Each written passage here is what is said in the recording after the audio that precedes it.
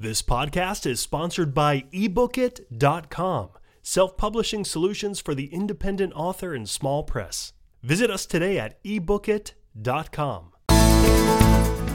Welcome to the Toastmasters Podcast, the official podcast of Toastmasters International. Hello, everybody. This is Greg Gazin. And I'm Ryan Levesque. Ryan, books, TV shows, movies, many have been made around competitions. Hunger Games, Harry Potter, the Rocky movies, even Herbie the Love Bug. We think of sports, cars, physical human endurance, but public speaking? Not so much. Our guest today seems to have broken that mold and has authored a novel to the delight of any orator. Ryan, who are we speaking with today? Today's guest is Catherine Collette. Catherine is a novelist, podcaster, and engineer who lives in Melbourne, Australia, with her husband and 2 children. She's also a former Toastmaster, having been a member of 2 clubs for a couple of years apiece. Catherine's second novel is called The Competition, and it takes place at a large public speaking convention featuring a high-profile speech contest. Catherine and her novel are featured in a Q&A in the August 2022 issue of The Toastmaster. It's called A Novel Approach to Speech Contests. I like that play on words. Catherine Collette, welcome to the Toastmasters Podcast. Welcome. Thank you for having me. Catherine, Ryan and I have both read your book cover to cover, honestly. But for listeners who have not yet had the pleasure, in a nutshell, what's the book about? So the book I describe as being set in the weird world of competitive public speaking. It takes place in a Toastmasters-like environment. And I'm always very keen to stress that it is Toastmasters-like and not Toastmasters. The type of public speaking club is called Speechmakers. And so the book takes place at a Speechmakers competition in Brisbane, Australia. And we follow a couple of different characters as they compete to be crowned Australia's best speechmaker. Thanks for lining that up. And now, Catherine, I understand you have parents who either were or are Toastmasters. Maybe you can clarify that for us.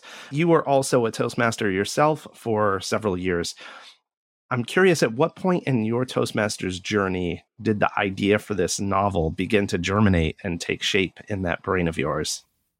That's a great question. I do have parents that were both Toastmasters, and I joined a Toastmasters club in my mid-20s, and I actually joined the same club that they had been members of. So they weren't members at the time, but there were definitely people who were there that remembered them. I remember going to my first meeting really, really vividly because it was at the first meeting that I thought this would make a great book. This is a great setting for a story. And that was for 2 reasons.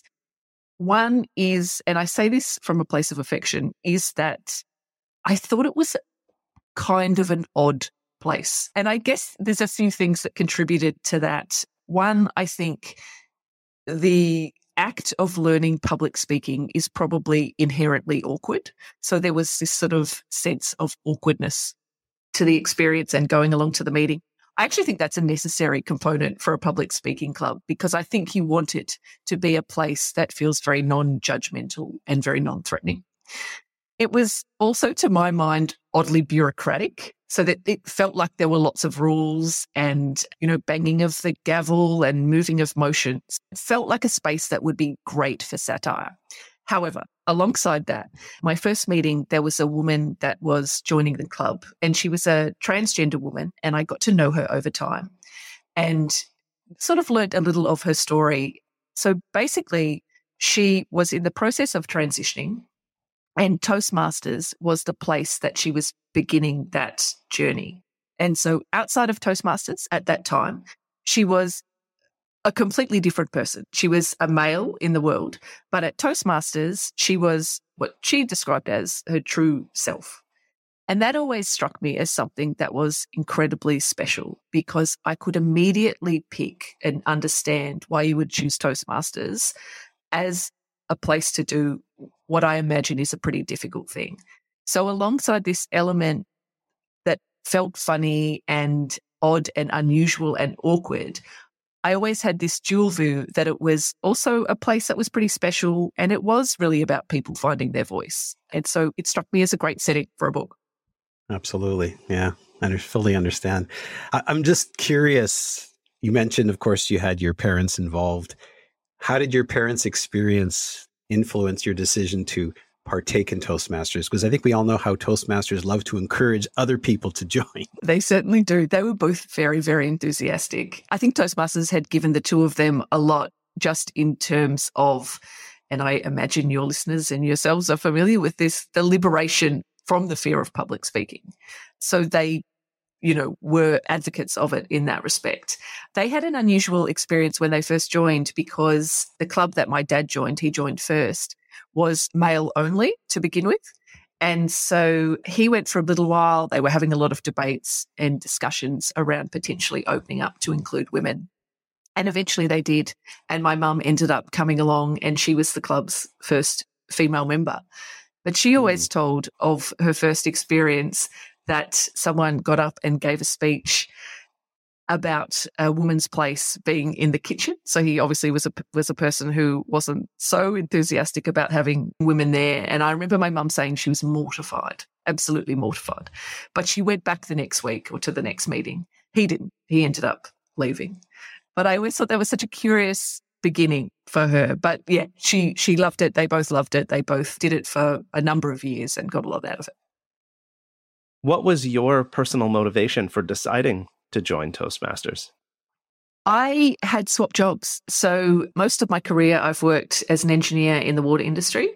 And for a period of time, I worked at a council and did social research type work. So completely different, but suddenly had to do a lot of presentations and just was not thrilled at the idea. I wasn't actually a terrible public speaker, but for me, what I didn't like about public speaking was it took a lot of energy.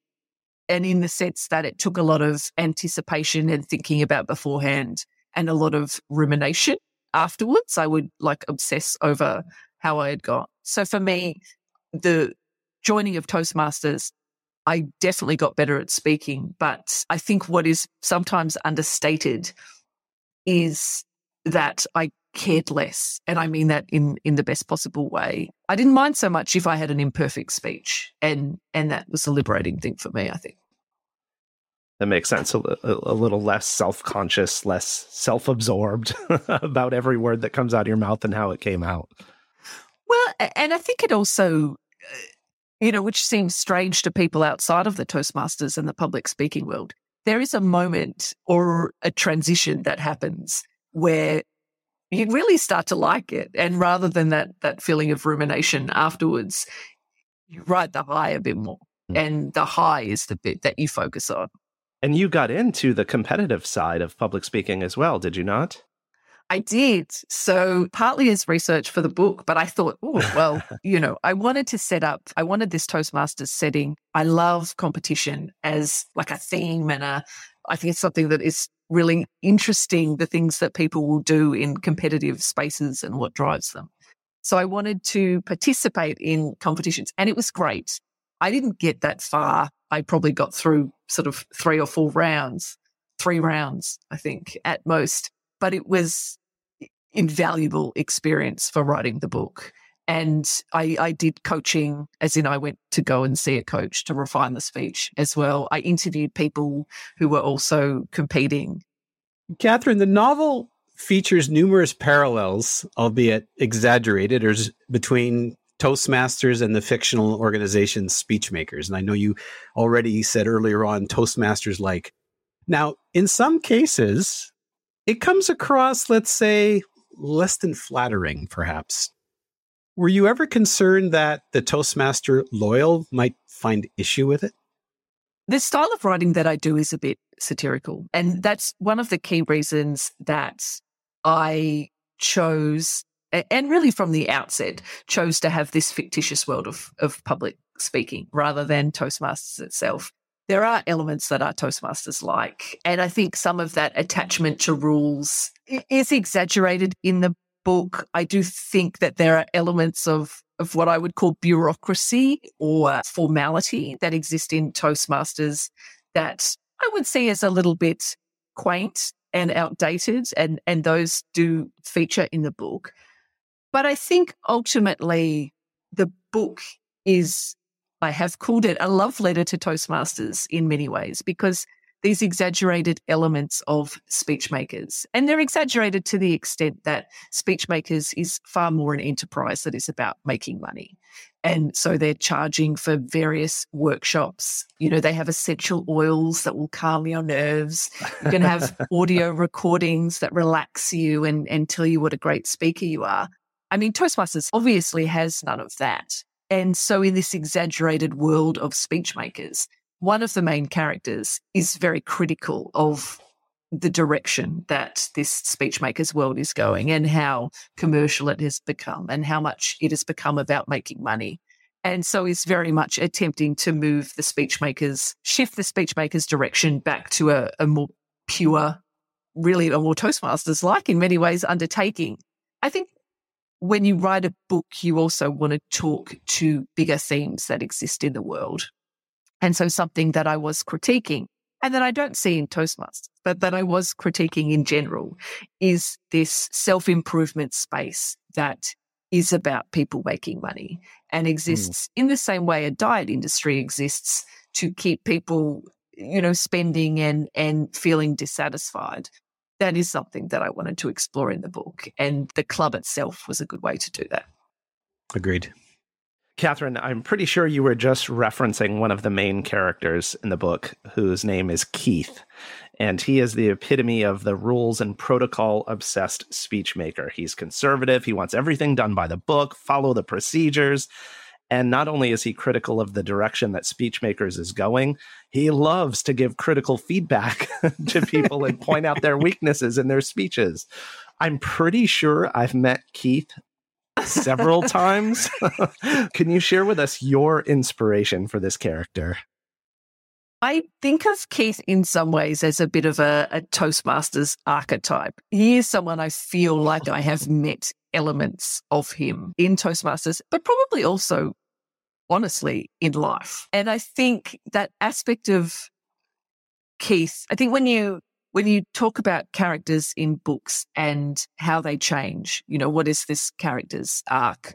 The book takes place across a 3 to 4 day conference. So I don't know how much you can claim a character has completely changed, but the way that he starts to make decisions is different. But I think for Keith, what was really interesting for me was to look at a guy that on the surface you can say, oh, he's not that likable, or he's a bit frustrating. But rather than him change a lot, I think the reader takes a different view of Keith over the course of the book. And you start to say, well, there are, a strict adherence to rules and protocols and policies can be frustrating.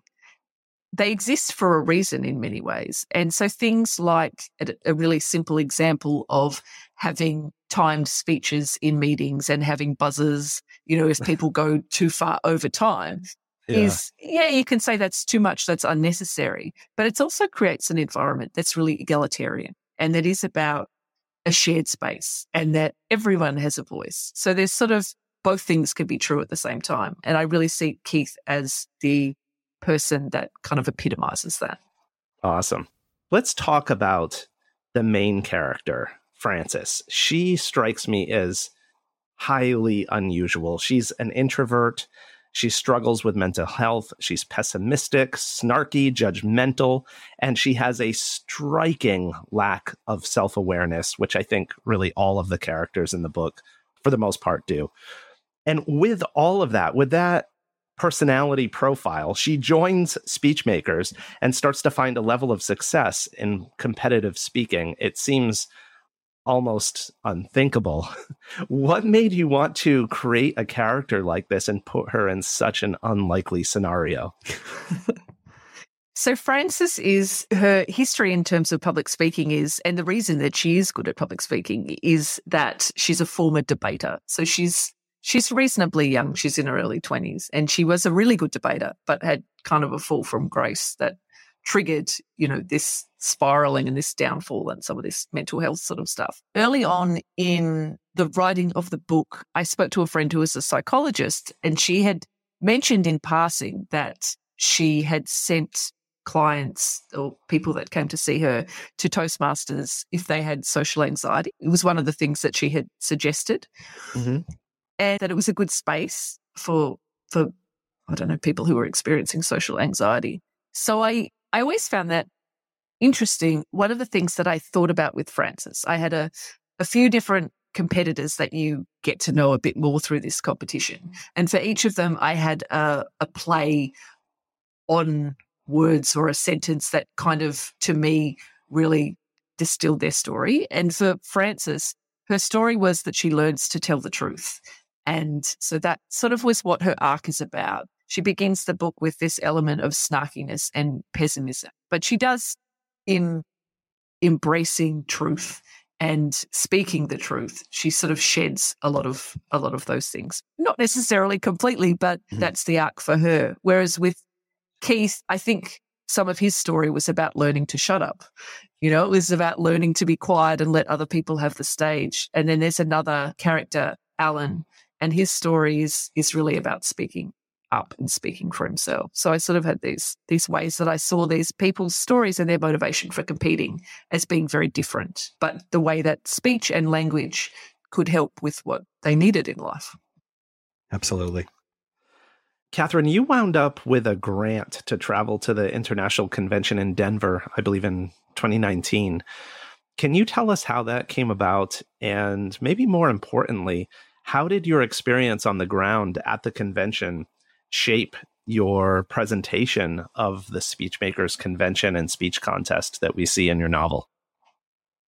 That convention was amazing, can I say. I got a grant through one of the local writers' centres in Victoria, in Australia, and I put it in, and it felt like a lot of money. I think it was about 12,000 Australian dollars. And so I put it in and really just didn't even think it would happen. And I had already been to a more local conference.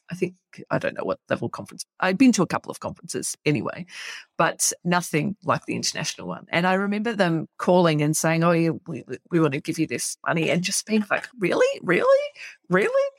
Anyways, but the conference was amazing. The main things that I took from that, aside from going to watch the speeches and the speaking competition and going to the workshops, was just the buzz.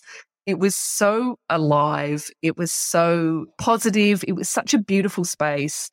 And so that kind of buzzy element was something I really wanted to capture. The other was just seeing the speakers that were competing and with kind of an entourage around them, having coaches, and I hadn't really thought much about that. Yeah, it was such a high. It was a great experience. I would be very keen to go back and do it again. We certainly wanted to know how the on-the-ground experience obviously shaped your presentation of the Speechmasters Convention. Is there anything else that, let's say, inspired you to create an event or some elements of your book? There were some workshops that happened at that convention, and I attended a lot of them, but a lot of them had great names or great things, and that was something I really played with in the book. I think there was a speech where someone talked about having a phrase that pays, and so that you would have a speech, but you would have this phrase within the speech that paid, and I really liked that idea of a phrase that pays. I didn't put that in the book, but I came up with these, a bit over-the-top titles for our seminars and workshops. One I was very attached to was something called How to Grow Your Club, a Mormon Case Study. And so it was a workshop on recruitment. Anyway, I had a lot of fun just with playing around with those sorts of things. That was good. Right. Well, I didn't want to spoil this, but since you brought it up, the part in the book that I think I got the biggest laugh out of, and I shared it with my wife. She loved it. She's not a Toastmaster, but she's been right by my side through the whole journey over the years. Let's see. It was a support group for coaches without clients. And then it says in parentheses, so popular it had to be run twice. I just loved that. Oh my gosh. There's so much humor in this book. It's like understated, I guess I would describe it. Like you said, it's satirical. You're not slapping your knee the whole way through, but it's just really clever, really funny. Oh man. Thank you. One character we haven't spoken about is Neil, or Dr. Neil. It's just such a poor thing. Oh my goodness. And he's a doctor, it turns out, of accounting, I believe. Yes, Neil, that was actually something that I remember had happened to a university lecturer of mine. He had a doctorate in mathematics, and he said that he flew on a plane once and someone had a heart attack, and the flight attendant came over and was like, "Oh, Dr. So-and-so, can you help? We've got someone's had a heart attack." And he said, "I just felt so inadequate. I could not do a thing." So he didn't fly again with the doctor prefix.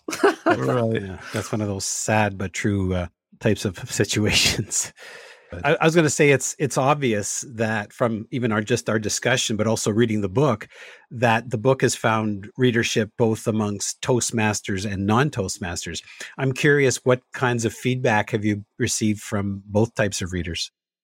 I have received good feedback from both. My favorite feedback is the feedback from people who have been in the public speaking world that say there's so much of this that resonates with me and feels very true. Yeah, that's the feedback that excites me the most. I think because you capture that world, but capture that world with both sides of it, I think, is the feedback that I get excited about.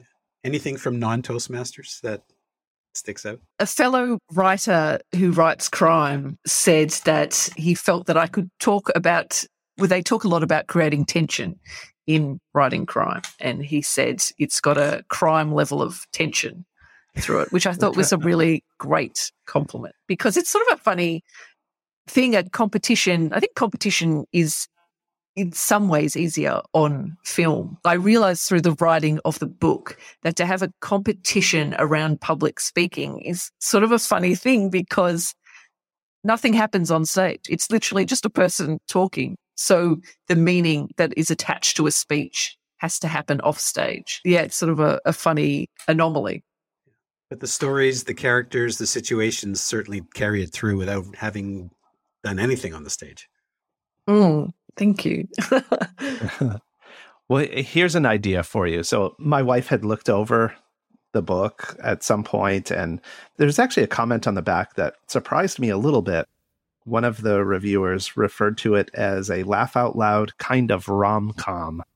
And while there was a little bit of a budding romantic element between a couple of the characters, I wouldn't have called it a rom-com. I'm not sure if you would have. But anyway, her idea, and feel free to steal this if you like. Are you familiar with the Hallmark Channel? No, I'm not. Okay, so here in the States and maybe elsewhere as well, but there's the company Hallmark that makes greeting cards, and they have a movie channel which is known for these really over-the-top romantic films, kind of like a romance novel, but in film, often with like washed-up actors from the 80s and whatnot. This is sounding great. Yeah, but the thing is, I mean, I'll admit it right here, I've watched more than a couple with my wife, and they're like, it's like the guilty pleasure. Like they're some of them are just so good you get hooked in despite yourself. But anyway, my wife was like, this would be, you've got, usually you've got the like meet cute scene that happens in the coffee shop or whatever in these romantic films. But she's like, a public speaking competition. What a great setting for like a romance novel. I love that. As I said earlier, I had no idea how the story would end until the very end. So the fact that it kept me thinking, and my thought was totally out to lunch, but loved the ending.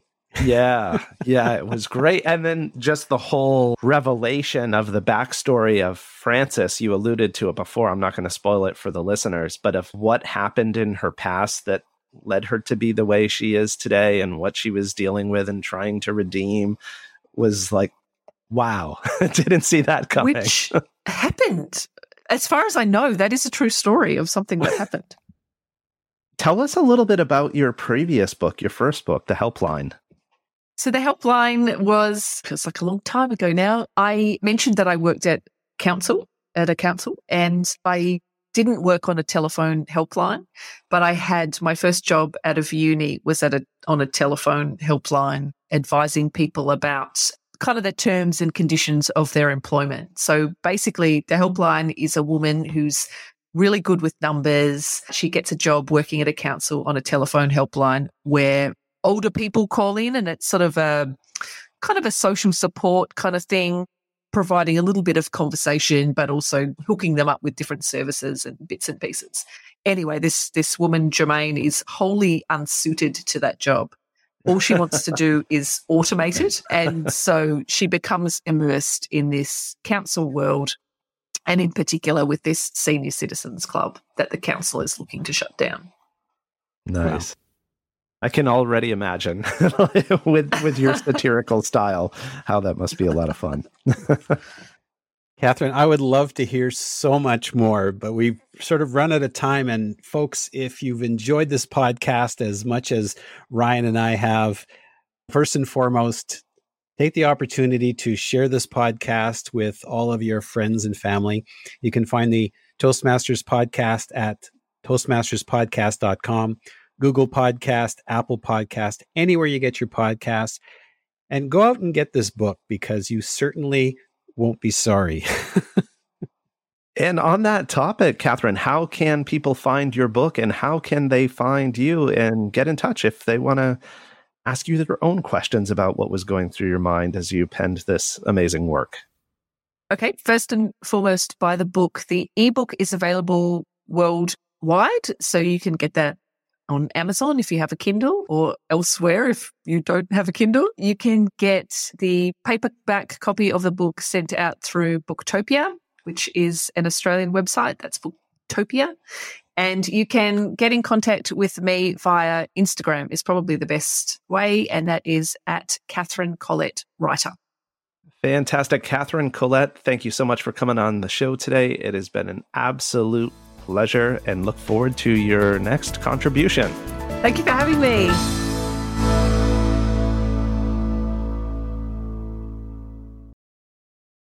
Isn't it about time you published that book you've been thinking about? We can help with that. At ebookit.com, we've been providing authors and small presses with ebook publishing services since 2010. Visit us today at ebookit.com and let us know how we can help you.